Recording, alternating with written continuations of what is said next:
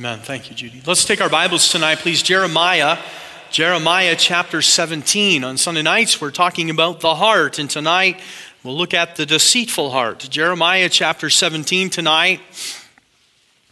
Next week, of course, is Resurrection Cantata, Saturday night, Sunday. We have some flyers left, please, at each entrance. Please take those. They're no good after next Sunday. We want to get as many of those out as we can. Brother Andre was telling me that he and his daughter went out this afternoon and they met somebody who committed to coming. That's wonderful. See if you can get a commitment from somebody. If everybody got a commitment from one person to come, we'd fill the house, and that'd be wonderful on Saturday night. So please invite people to come. Looking forward to a great weekend. Now, because of that, the preaching schedule will likely change next weekend just a little bit. Because of the Resurrection Cantata, the message will be tailored around the cantata. And so Sunday night, we will look at the portraits of Christ rather than the heart, and we'll do John chapter 20 because it's about the resurrection. We don't want to miss that chapter. We don't want to skip that chapter. We've gone through the whole book of John. We don't want to leave one chapter undone. So next Sunday night, the whole day will be about the resurrection of Christ. We'll have a wonderful day in the house of the Lord. All right, so next Sunday night also, we're going to do something a little different. We're not going to have a regular scheduled service. We're going to have a time of testimonies and singing. All right, so we're just going to sing and give testimony and praise to God until we get tired. Then we're going to preach and go home. All right, so come with a testimony, come with a favorite song or hymn, and we will sing it that night. And we're just going to have a good time together, enjoying all the music and the testimonies. All right, Jeremiah chapter 17. Jeremiah chapter 17. Verse 9. Read there in verse 9, just the two verses, 9 and 10 tonight. Then we'll back up. The Bible says, the heart is deceitful above all things and desperately wicked. Who can know it? I, the Lord, search the heart. I try the reins, even to give every man according to his ways and according to the fruit of his doings. Let's pray. Father, I need your help, as each one of us do. We need your Holy Spirit. And so tonight we ask that as we humble ourselves before you, that you would fill each one of us. Fill me as I preach. Fill those who receive the word. Help us, Lord, as we examine the heart each week. As we pick apart the topic of the heart, we pray, Lord, tonight we'd focus on the deceitful heart. The heart is deceitful above all things. And Father, help us, Lord, to understand. And Father, we'll thank you in Jesus' name. Amen. It's interesting as we consider this topic of the heart. The Bible says this about the heart. The heart is deceitful, but note that next phrase, above all things. Isn't that a sad commentary on the state of man? To think about it, when we think about your heart, if we were to go around the room and to give compliment or criticism to people tonight, we might say, well, Brother McPherson has a tender heart. But Brother McPherson, unfortunately, the Bible says you don't have a tender heart above all things. We have a deceitful heart above all things. Isn't that something? People are characterized often by their kindness, a kind heart, a compassionate heart, a loving heart. But the Bible says that is not the most outstanding characteristic of our heart. Our heart is deceitful. When I get thinking about that deceit, I have to think that we deceive ourselves. The heart, the seat of the emotion, the seat of the passions has deceived us into thinking some things tonight that just maybe aren't helpful. That word deceitful, I looked it up so I could have a good definition of it. The word deceitful means sly, insidious, slippery. Think about that. The same word is also translated in other parts of the King James Bible as crooked and polluted. Now, I went a little further and I looked up that word insidious. If deceitful is sly, insidious, and slippery, what does insidious mean? The word insidious in the Oxford Dictionary means this: causing harm in a way that is gradual or not easily noticed. It is harmful but enticing. If I were to take that definition of the word insidious or the word deceitful, I would say that's the very definition of who Satan is. He puts just a touch of poison in and he draws us away very carefully and slowly so that we don't even notice the erosion anymore. Somebody said this, and I think it's a great illustration. You're okay as long as the boat is in the water, but once water gets in the boat, you're in a lot of trouble. And friends, as we apply that to our lives and to the church, we're okay as long as the church or our lives are in the world, but once the world gets in, we're in trouble. And we must be very careful. But the problem is we try to plug the slow leaks. We don't concern ourselves with the small drips. We just noticed, I haven't even told Frank yet, but Frank's going to be working with me tomorrow probably. Brendan's little car has just a small little drip of an antifreeze leak just a week ago. And we were doing some work, and my wife said that morning, she says, I smell antifreeze. And I said, yeah, there must be, he'd already rebuilt the engine, so it wasn't leaking there. And I said, I can't imagine the engine's leaking. Frank just put all new seals in for us. And so we got looking at it, and we opened the hood to do something else. And Frank said, oh, you got a little bit of an antifreeze leak. Just a little drip. Frank, that thing's just pouring out now. We can't keep it in there. And so when you leave things like that unnoticed, they get worse, don't they? Eventually they grow. Have you ever had a dripping tap? How many of you leave those dripping taps for just a little bit too long? Now, how many of you have gone in at night and you have to put a towel or something under it because that little keeps you awake all night? It's almost better to open it a little bit so it runs on a steady stream, but after a while, you know that drip, it turns into something bigger, doesn't it? That's what the word insidious means. That's what the word deceitful means, that it will cause harm, but it'll erode in such a way that it doesn't seem harmful. The Bible says the heart is deceitful like that. We justify some things in our thinking to say, well, that's not so bad. And eventually it becomes the norm. The author, Jeremiah, adds this tagline to his verse in verse 9. The heart is deceitful above all things and desperately wicked. Wow, he doesn't paint a very good picture of the condition of man, does he? Friends, I want to tell you, hang on, there's hope. God is good. I'm thankful for that song, Marvelous Grace of Our Loving Lord.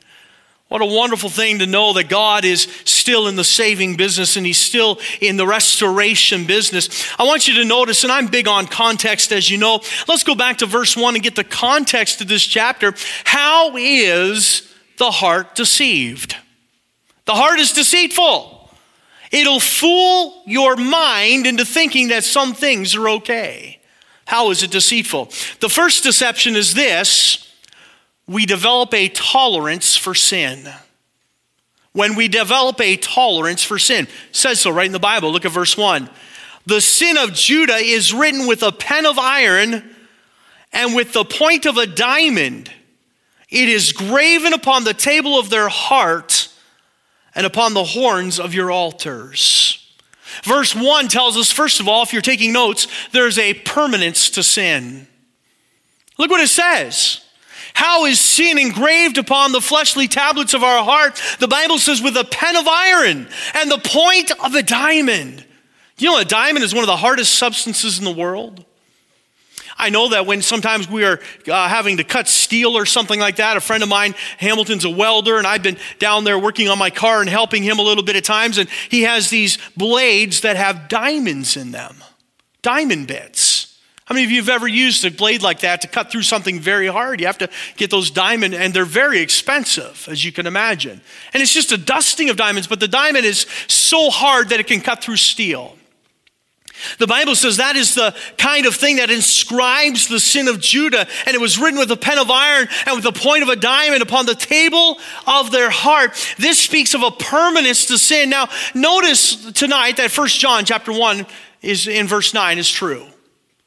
If we confess our sin, he is faithful and just to forgive us our sins and to cleanse our hearts, or cleanse us from all unrighteousness. Hebrews chapter 10 verse 17 is still true. Their sins and iniquities will I remember no more. We have the promise of God from God's perspective that he will wash away our sins. We are covered in the blood. We are clothed in the righteousness of Christ. He will remove our sins as far as the east is from the west. He'll bury them in the depths of the deepest sea. We don't have to worry about them anymore. He will remember them no more. But friends, let me tell you this. They are written on your heart in such a way that there's always a scar. And there's always consequence for sin. Sometimes we sin and we say, well, you know what? It's really not that bad, and it's just a little white lie, and we justify our sin by soft-soaping the situation and sugarcoating the pill. But friends, let me tell you this. There is a consequence for sin. Be sure your sin will find you out.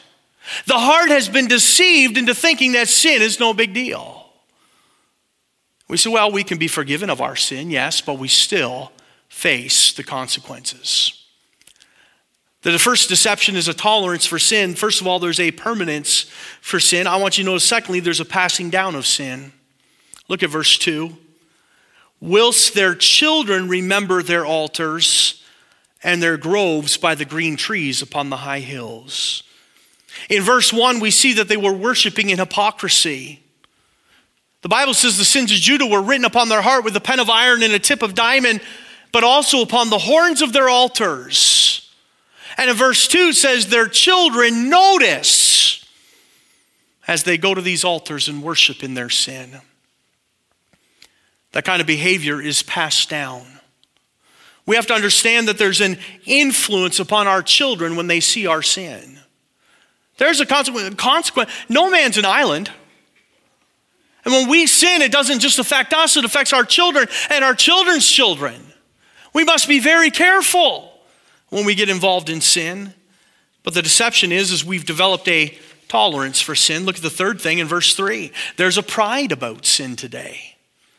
Way back in the days of Jeremiah, it says, O my mountain in the field, I will give thy substance and all thy treasures to the spoil, and thy high places for sin throughout all the borders. Do you know what the high places were for? They were for worship. It's so that the children could see the fathers go up on those high places and burn offerings and give worship to Almighty God. But the Bible says instead, here's what we're going to do. In our pride, we're going to take all those high places and make them for sin.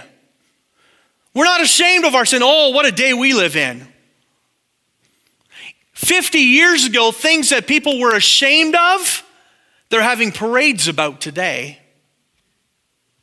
Somebody say amen. Isn't that true? Our sin is no longer in secret. It's up in the high places where all the world can see. Listen, this is what the heart is deceived about. There's a deception today.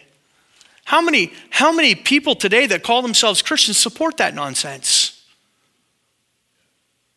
I couldn't believe, the last presidential election 8 years ago when President Obama was first elected. And of course, we're not American. We don't hold to that too closely, but it does affect us in a great way. And I was visiting a lady the next day,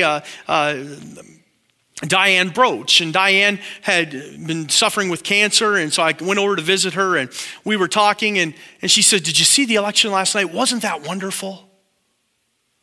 And I said, Diane, do you know that he's pro-abortion? She says, oh, I didn't know that. I didn't know that. She says, the reason I thought he was okay, and listen to this, the reason I thought that his beliefs were okay was because on TV last night during the election, there were 2 Baptist churches that were screaming and jumping up and down because President Obama got elected. She says, I thought that he must be pro-life. I thought that he must be pro-traditional marriage. I thought he must be pro-Bible because these 2 Baptist churches were leaping up and down, proclaiming that we got a new president. What a wonderful thing. Friends, that's the righteous being deceived. The heart is deceitful above all things. There's a pride about sin. There's no shame today. Rather, there's an expansion. Verse 4 teaches there's a propensity towards sin. Look what it says. And thou, even thyself,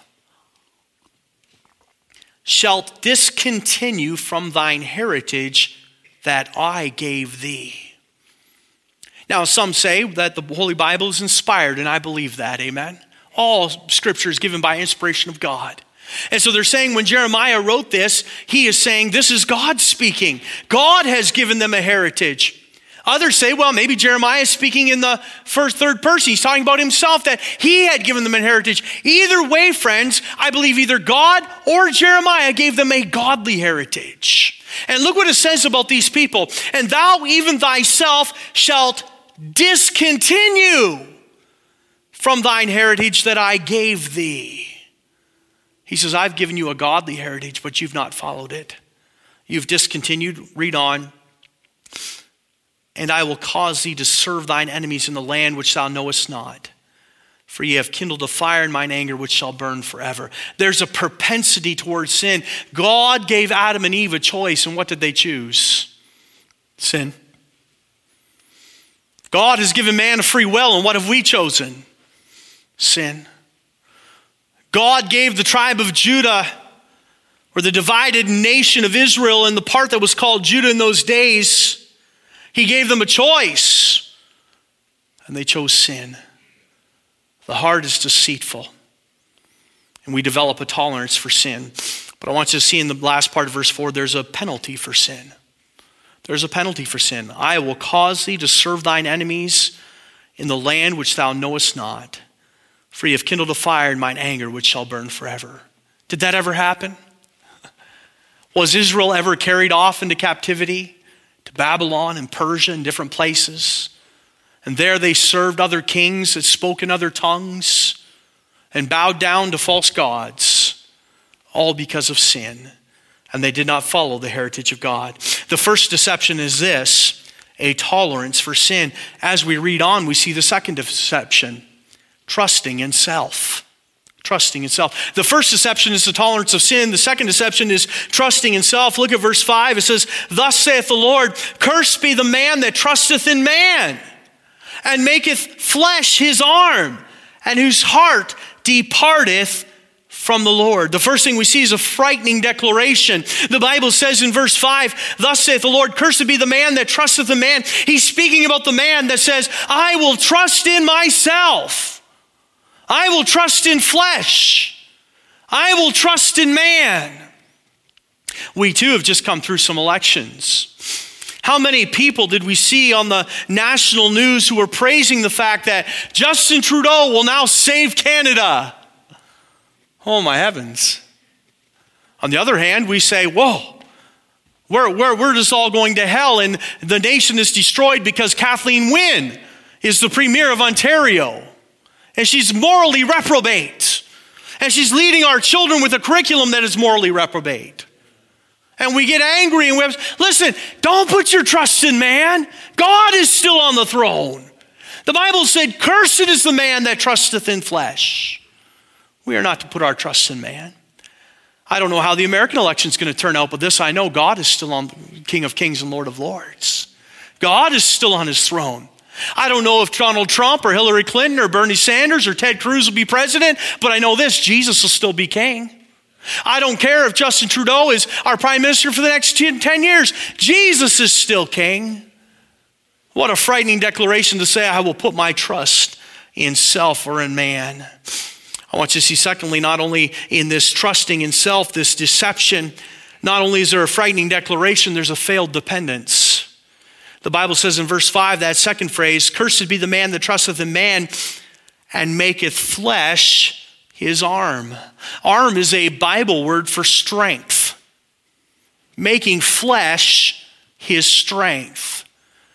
How many of you have ever exhausted every personal resource before you went to God?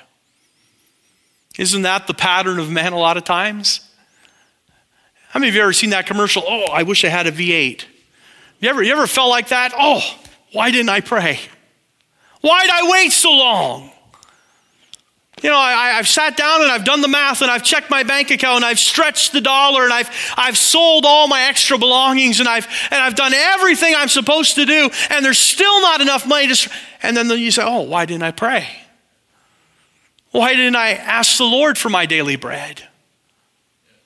We trust in ourselves and we have this failed dependence on self. How long do we wait to pray? How often do we exhaust all of our resources before turning to God? Often somebody will come and ask for help and we'll say, oh, I know a guy. Wouldn't you be better off saying, I know a God? A failed dependence. The third part of this deception of trusting in self is there's a frightening declaration, I will trust in man. A failed dependence, I'll make, verse 5, I'll make flesh his arm. Look at the third thing, we see a foolish departure. Whose heart departeth from the Lord. Here's the problem with continued self-reliance. Here's the problem when you pin your hopes to man. Eventually, you'll just come to the point where you say, well, I guess this is the best we can expect. And you'll depart from God. When you trust in self and you trust in man and you trust in your own strength, the Bible says it is foolish, but yet he is the one that will depart from the Lord. Eventually we become content with what we provide for ourselves. People take pride in that, don't they? I'm a self-made man. Everything I have, I've worked hard for. I'm thankful to say tonight, everything I have, I've been blessed with by God. God has supplied all my needs according to his riches and glory. God has been good. And I give thanks to him tonight. The second deception is trusting in self. The first deception is a tolerance for sin. And in the second deception of trusting in self, we see a frightening declaration, a failed dependence, and a foolish departure. But I want you to see tonight the most important thing, the desire. We've talked about the deceptions, but what is God's desire? His desire is turning to the Savior. Look at verse 7.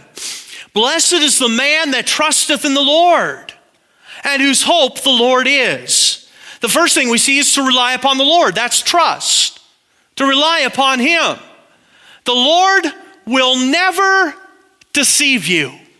Did you know that? Do you know the Bible says that God is not the author of confusion? He'll never deceive you. He'll never lead you astray. He'll never seek to confuse you.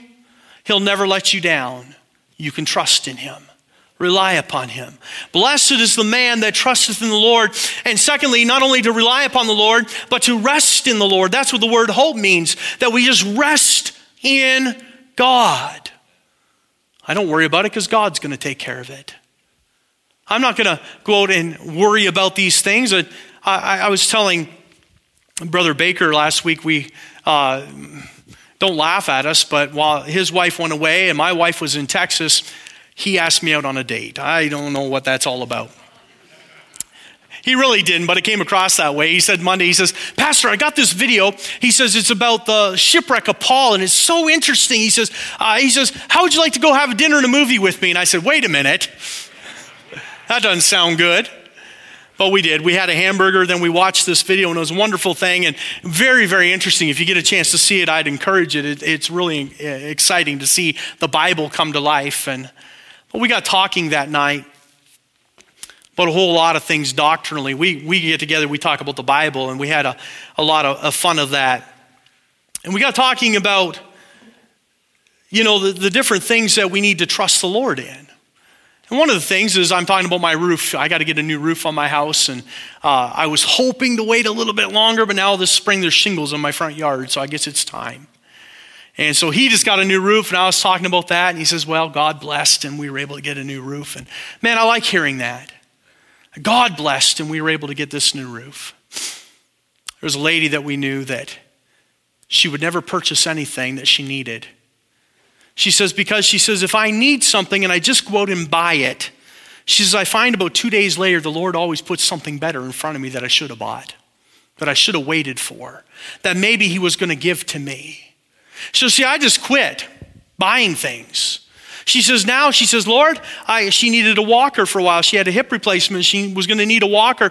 And so she said, Lord, I need a walker. She says, I need a walker. I'm not asking for something I don't need, and I'm not trying to consume this on my own lust. I just need a walker. And so she said, instead of going out and buying one, I prayed and I waited right up until the surgery. And she said, wouldn't you know, somebody came by and said, Mama Fran, I got this walker that I thought maybe you could use. She says, it was about an $800 one. She says, it wasn't a $200 one like I was going to buy. She says, it was sturdy and strong, and it had a seat that came down that when I got tired, I could rest. And she says, God just gave it to me. That's resting in the Lord. Our hope is in the Lord. There's a peace in turning to the Lord. Now, notice verse 10. I, the Lord, search the heart. I try the reins, even to give every man according to his ways. When we trust the Lord and we hope in the Lord, he says, I give to every man according to his ways. But by the way, it can't be a pretense, because he's searching your heart and he's trying your reins. That's the inner parts of man. He knows what's going on. Don't just get up in front of the church. Well, I'm trusting the Lord for this. It can't be a pretense. It can't be phony. It has to be from the quietness of the heart. And God says, I will give every man according to his ways and according to the fruit of his doings. God wants to take care of you. Now, as I looked up those words, trust and hope, the definitions of these particular words, both of them, were followed by the words in confidence. We can rely upon the Lord. We can trust in the Lord in confidence. We can hope in the Lord in confidence. There's no reason to waver. He is God. And we can trust in him. This is God's desire. The deceptive heart, the deception of the heart. The first thing is that we will have a tolerance for sin. The second thing is we'll begin to trust in self. But God's desire is that we would turn to the Savior, to rely upon the Lord, to rest in the Lord. Now look at verse 11. Or verse 10, that we might relinquish control to the Lord. I, the Lord, search the heart. Give him control. Let him take care of you. Romans chapter 8 says, but the Spirit itself searcheth the heart. He knows the inner doings of man. And he prays on our behalf, for we know not how we ought to pray. But with groanings and utterings that we know not, he prays for us because he knows us.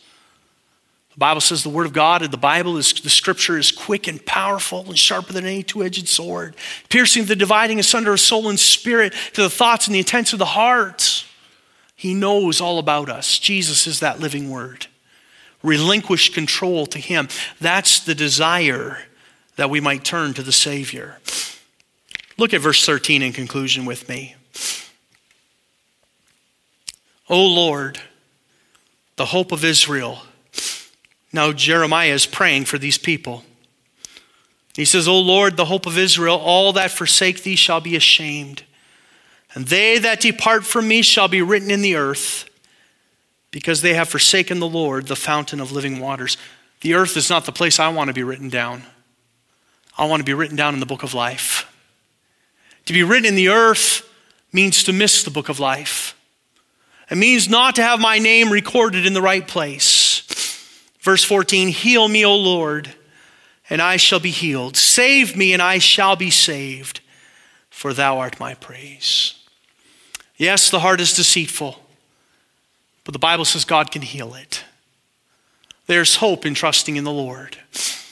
The next time you have a tolerance for sin, or you begin to trust in self, I want you to remember verse 7 and 8. Here's God's desire, that we turn to him.